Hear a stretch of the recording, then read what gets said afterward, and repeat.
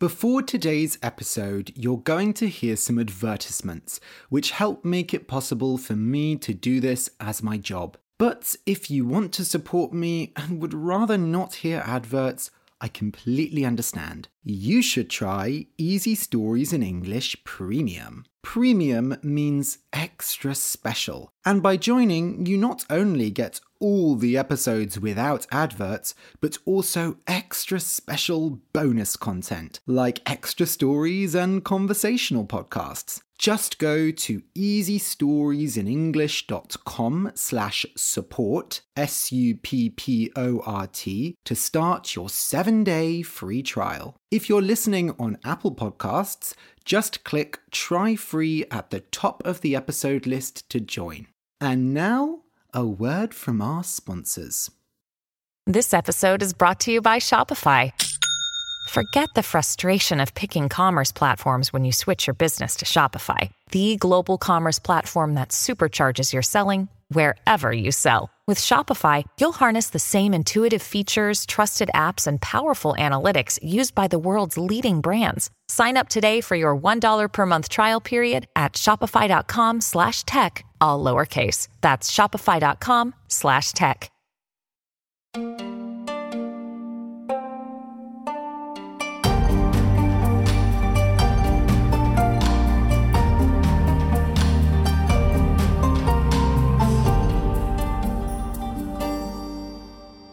Welcome to Easy Stories in English, the podcast that will take your English from okay to good and from good to great. I am Ariel Goodbody, your host for this show. Today's episode is a conversation about love and friendship in your 30s. The transcript for this episode is available to members of Easy Stories in English Premium, who also get this episode early. You can join Easy Stories in English Premium for just a few dollars a month to get ad-free episodes and bonus content. To join, go to easystoriesinenglish.com/support, SUPPORT. Then you'll get a special feed with all the bonus content where you can also find the transcript for this episode. So, the title of this episode, Love and Friendship in Your 30s. I don't know. I feel like this is a topic that a lot of people talk about. It's maybe a bit of a cliche, a phrase, a topic that comes up a lot. It makes me think of romantic comedies, those silly films about falling in love. But honestly, I recently turned 30 and I recently moved to London. And in the process of moving to London, I ended a long-term relationship, a relationship that lasted almost 3 years. And I also ended a short-term relationship, a relationship that lasted a few months. So suddenly, I am single again and living in London in my 30s. So this topic has felt very relevant to me. I didn't realize how used I was to living with a partner. I didn't realize how normal it was for me to live with a partner and all the things that come with that. It's a very different way of living. Now I have to cook meals for myself, and I find it really hard to motivate myself to cook just for me. Usually I cook a big meal and then I save lots of leftovers, like I take parts of the food I cooked and put it in the fridge and the freezer to eat throughout the week. We call this batch cooking. And obviously batch cooking is very useful because it means you don't have to cook so often. But it's also quite boring because then I eat the same meal all week. But at the same time, I can't motivate myself to cook a different meal for me every day. Like I should. It would be good for me. I do find cooking relaxing, but I also find it stressful. And then if you're buying lots of different ingredients to make different meals, it can be hard to use them all up, and then they go bad, and then you have to throw them away, and then you feel guilty for wasting food. Oh my God, it's a nightmare. The other thing I find weird is because I work from home, I can go through a whole day, sometimes even 2 days, without talking to anyone. And it's so nice when you live with a partner to just have someone to like talk to in the morning, at meal times, to go for a walk with, you know. Even if they're at work during the day, you can spend the evening together. And that's another thing. There are lots of things I want to go out and do that I either have to do with a friend or by myself. And doing it with friends, I love. It's just that people are very disorganized. People are very busy. It's very hard to organize going out to the cinema with a friend. It's very hard to be spontaneous. I feel like since COVID-19, everything is so planned. So many restaurants and, I don't know, art galleries want you to book in advance. You have to buy a ticket before you go. But sometimes you get there and it's empty. And it's like, okay, so why did I have to book in advance? You're not busy, you know? The other thing that's weird, of course, is dating. I'm dating again for the first time in a long time. And I mean, I understand myself much better than I used to. I know who I am. I know what I'm looking for in a relationship. So that's good. But at the same time, it means a lot of dating feels strange. Like it feels like, where is this going, you know? In the past, a lot of my relationships started off very passionate, very fiery, loads of energy. Whoa, we were crazy about each other. And then it kind of calmed down after a few months. Sometimes it petered out. When we say something peters out, it means it slowly dies. So a lot of my past relationships started very passionate and then it petered out. And, you know, I had a lot of relationships that lasted less than a year, let's put it that way. So now I'm more careful and I don't know, I just sometimes go on dates and it doesn't feel amazing, it doesn't feel terrible, it's just a bit meh. So meh, M-E-H, it's a slang word and it just means like average, not very interesting. I think a lot of dating feels meh to me. I find using dating apps really boring. Like, oh, we have to send so many messages and then we'll go on a date and the date might just be meh. Like, it's a lot of time and energy and effort. So I've decided to not use the apps, or at least not use them very much, and just to try meeting people in my everyday life. But that also feels difficult because you never know where you're going to meet someone. And at the same time, I feel like all my friends are pairing up. All my friends are getting into relationships or are in relationships. And actually, there are a few people who I had a crush on, like a few people who I liked and maybe wanted to be in a relationship with. And then I moved to London and then I was like, great, we live in the same city, we can do something. And then they all got into relationships and I'm like, no, you should have waited for me. Now, to be fair, most people, when they turn 30, have the experience that all of their friends start getting married and start having children. I haven't really had that experience. I do have friends of lots of different ages, but also most of my friends are queer. Most of my friends are gay or bisexual or whatever. And so there's not so much that traditional path of getting married and having kids. So actually, I can't think of any friends right now off the top of my head. I can't think of any friends who have got married or are getting married. When we say off the top of my head, it means trying to remember something right now. Like if I sat down and tried to think of friends who got married recently, I probably could think of a few. But right here, off the top of my head, I can't think of any. So I think I've talked in the past about being polyamorous. So polyamory is when you have relationships with multiple people, obviously consensually, like you tell the people that you're doing this and you agree on it. You don't do it without permission. And I've been polyamorous the past few years, but honestly, being single again has made me realize that the thing I want the most is just one partner. Obviously, maybe I'll want to be polyamorous with that partner, but I don't want to date lots of people casually. Like, I don't want to have several casual relationships. I want to have at least one serious relationship, probably where we live together or spend a lot of time together. I'm not saying I necessarily want to settle down. Settling down is when you buy a house, have kids, you kind of really commit to one relationship. I'm probably not ready for that kind of commitment, that level of seriousness, but I would like to have a partner I live with and have that deep connection with.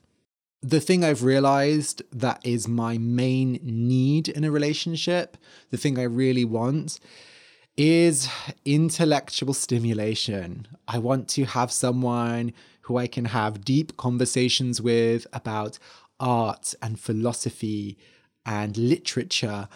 And I'll be honest, my need in this area is very high. I do have friends who I can have these conversations with, but I can't talk to them all the time, right? So that's frustrating. To be honest, if I had a strong friend group who I saw regularly, or I was part of a very close community, I probably wouldn't feel the need to be in a relationship right now. But that's very difficult, Modern society really isolates us. Because of the internet, it's much easier to move to different places, to do new kinds of jobs like I do. My kind of work was not possible before the internet, right? But at the same time, you can move somewhere and have no connection with the local community. And it can feel very difficult to integrate. When you integrate into a community, you become part of it. Instead of being separate, you are together, you are integrated. Now, to be fair, I have been trying. There is a really great church, a Christian church that I've been going to. It's a very progressive church.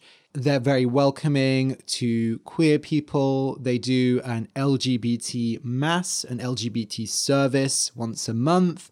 They get involved with a lot of political activities. So I really love the church and I've been getting involved with that a lot. But it's not local, right? It's not that close to me. So I really want to get involved with some local stuff as well. There's like a park and some woodlands near me where I could volunteer to help pick up litter, help with the plants and stuff like that. Oh, by the way, I talked about litter picking. So litter is when people throw rubbish on the ground, and that's litter. You really should throw your litter in a bin.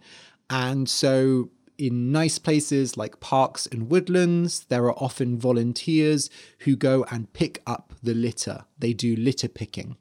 I also have to recognize that because I am self-employed and I work from home, I have a lot more free time than most people. I have friends who work full-time office jobs. They have to commute to work. They have to travel to work. And in London, the commute is often quite long and stressful. So, it's harder for me. I have more social needs, I guess, because I have all this time by myself. But at the same time, I'm very lucky. I can go to art galleries or the theatre during the week when they're not as busy, because there are so many amazing museums and art galleries in London. But if you go on the weekend, it's horrible. It's so busy. So there are lots of places I'm planning on going to, maybe on like a Monday morning or a Wednesday morning where it's less busy. However, all of this stuff about being isolated and finding it hard to connect with people, I really do think technology has made things worse. And I read a book recently that really cleared this up for me. It really clarified it for me. The book is called Conflict is Not Abuse. It's quite a serious book about conflicts within communities and politics. It's very interesting, but it's quite like a serious academic read in some ways. But this section about technology is more general. So the author argues that in the past, we mainly communicated through phone calls, and now we mainly communicate through text messages. And this has made communication a lot harder. For example, let's say you want to organize to meet up with a friend in a week's time. You want to go to a museum together, but you don't know when they're free. They don't know when you're free. You don't know if they've got other things happening on certain days. You don't know what kind of museum they're interested in, how far they have to travel. You know, there are so many variables, right? And if you organize it by text message, you might have to say, oh, let's meet up. Oh, we can do next week. What days can you do? I can do this day. They say the days they can do. What time can you do? Where do you want to go? Okay, we've chosen the time in the museum, but are we going to meet at the station or at the museum and blah, blah, blah, blah, blah. There are all of these small things, right? Whereas if you just had a 5-minute conversation, you could probably sort it out quite quickly. And then also, hearing their voice, you might notice that they sound really stressed and sad, and that maybe they don't want to go to a museum. They just want to go to the pub and have a drink. Or maybe they mention, because you're on the phone, actually, we can go to the museum then, but I can only stay 2 hours because I have to do something very stressful in the evening. And then because you know that, you go to the place with different expectations than before.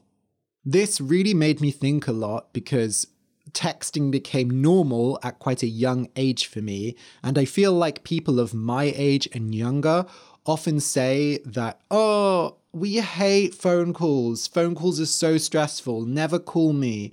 Phone calls make me anxious. But it really does make things more difficult if you're just texting, and it removes a lot of the emotions. And that example I gave of trying to organize things with someone, if someone takes a day or two to reply, or even like 5 hours, and you have to send 10 messages, it can take like a week to organize a small meetup. And then at that point, it's just a lot of work, you know? And then if there's a misunderstanding, if someone gets offended, it gets even worse. We lose so much of that emotion and friendliness and subtlety without our voices. Obviously, it's even better if we can see each other in person, because then you have body language as well. And then what often happens is ghosting. You've probably heard of ghosting. Ghosting means when you stop replying to someone, you won't answer their texts and you won't answer their calls. You essentially act like they don't exist in a technological sense. And of course, ghosting is possible because we mainly communicate by text these days, but also because we have such a broad society, we can use technology to stay in touch with so many people that often these friends are people that we won't naturally see each other in person.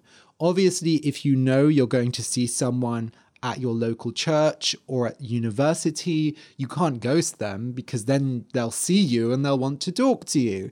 But nowadays, we tend to have very wide social networks, so it's much easier to ghost people. Ghosting is complicated. I don't like it. I have been ghosted a lot. And I have ghosted other people and I feel bad about it. And actually, there have been times where I've gone back and apologized to someone like years later for ghosting them or whatever. But the thing is, once that cycle starts of taking a long time to reply, it's very difficult to break that. And again, in Conflict is Not Abuse, the author Sarah Schulman talks about how if someone stops replying to texts and then you keep texting them, how many texts are you allowed to send before the person thinks you're pushy or rude or invading their privacy? And then if you call them, people often think that's aggressive. We've put up these walls of communication. People will say things like, don't call me, just email me, because if they only communicate through text, they have more control over the situation. And there's many more people now who say, don't contact me anymore, stop contacting me. And okay, there are times where it's very necessary to break contact with someone because they've hurt you. But realistically, if we ever want to have any resolution, if we want to be able to solve conflict in our relationships and our communities, we have to be willing to sit down and talk with people. And many situations can get very aggressive and hateful through text or email. But if you just had one voice conversation with them, it would probably be a lot better. So yeah, this really changed my thoughts a lot about this. But it's really difficult because, you know, I know that a lot of my friends, if I call them randomly, they're going to get annoyed. And so I feel like I want to live in this technological world that's different. I'm swimming against the current. The current is the force in water that pulls you in a certain way. So rivers flow in one direction, and if you try and swim in a river where the current is strong, you will be pulled in the direction of the current. I sometimes really feel like I'm swimming against the current in our society because I try to use my phone as little as possible. I keep it in a separate room or in a drawer, or I hide it when I'm working. I basically never use my phone if I'm in the conversation with someone in real life. And if I do use my phone, I always say, oh, I'm sorry, I just need to check something, or I'm just going to write that down so that they know why I'm using my phone. And yeah, I guess I wish I could call people more and that people could call me. Recently, I've been having this fantasy about getting a landline phone. So most people now just have mobile phones, but in the past, everyone had landline phones. So landline phones are phones that are connected to your place of living. They live in your house and people call your house. I have really strong memories of using landline phones growing up. I can remember exactly how our landline phones looked, how they felt. We had this phone in the kitchen with these lovely buttons for speed dial. So you could save certain phone numbers and then just press this one button and it would call that number. I remember the lovely cord, the cable that connected the phone receiver to the phone on the wall. So this cable was like spiral, like it went in a circle. So you could sit on the phone and then curl the cable around your finger, like twist the cable around your finger, play with the cable. It was really nice. And it became a thing of, oh, okay, well, I'm on the phone, so I'm going to sit down in the kitchen. This is the place where phone conversations happen. And I remember my mum would have these long phone conversations where she would play with the cord and also doodle on some paper. Doodling is when you draw, but just you're not trying to draw seriously. You're just kind of playing. And she used to doodle actually quite good pictures, very, very nice pictures of like ballerinas and stuff. And I don't know, I just have fond memories of that. Fond memories means very nice, warm memories. Calling someone on a smartphone just isn't comfortable in the same way, and it's not linked to one location that allows it to be a special activity. So yeah, sometimes I fantasize about getting a really nice, comfortable armchair and getting a nice old landline phone and putting it next to the armchair. But let's be real, who's going to call me on a landline phone? I would have to really push and pester and bother my friends to get them to call me on a landline phone. And I probably get a lot of spam calls. I get a lot of calls from companies trying to sell me things, right? Anyway, this episode has been pretty negative, but it's not all doom and gloom. Doom and gloom is when everything is sad and miserable and crap. But it's not all doom and gloom. I am having a good time living my life in London. I read something recently. I read an article that said, if you want other people to enjoy spending time with you, you have to enjoy spending time with yourself. People who spend time with themselves and like spending time with themselves, being alone, you can feel like a warm energy from them because they like themselves and they're comfortable. And I'm good at this. I love myself and I love taking myself out on little dates. I love just walking around and exploring London, going to get bubble tea by myself, taking myself to the theatre and the cinema. And also, I've just been spending more time just doing things slowly. Like, you don't always have to be listening to a podcast or the radio or, doing two things at once. I can just slowly fold my laundry and look out the window, or I can darn my socks. I've been darning my socks lately. You've probably never heard about darning because it's very rare these days. Darning is like when you fix clothes, but specifically it's usually socks. And darning is when you basically, you have a hole in your sock, let's say, and you sew over the hole many times with a thick thread to fix the hole. So yeah, I've started darning my socks, and I also journal every day. I write in my diary every day, and I've been reading a lot. And as I'm saying all this, I really sound like an old man. I just want to sit at home, darn my socks, and have nice people call me on the telephone. But it's true. I really do feel like an old soul in a young body. Oh, I'm swimming against the current. But you know what? I think that's good. I think it's good to swim against the current. So yeah, what about you? I would love to hear your thoughts on this episode, on these topics. Do you try to swim against the current? Did you find friendship and love difficult in your 30s?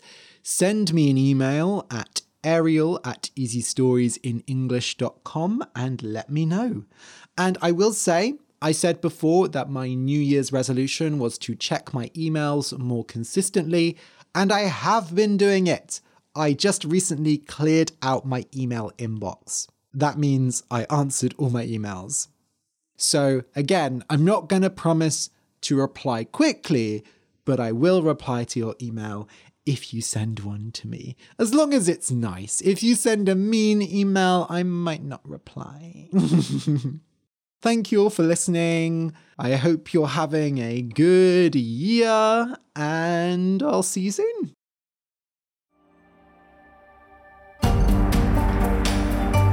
If you enjoyed today's episode and want to be able to read my stories in a physical format, then good news. I have a book of 10 short stories called, Easy Stories in English.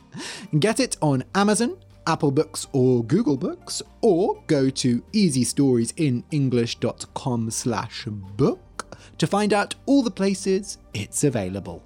Thank you for listening, and see you soon.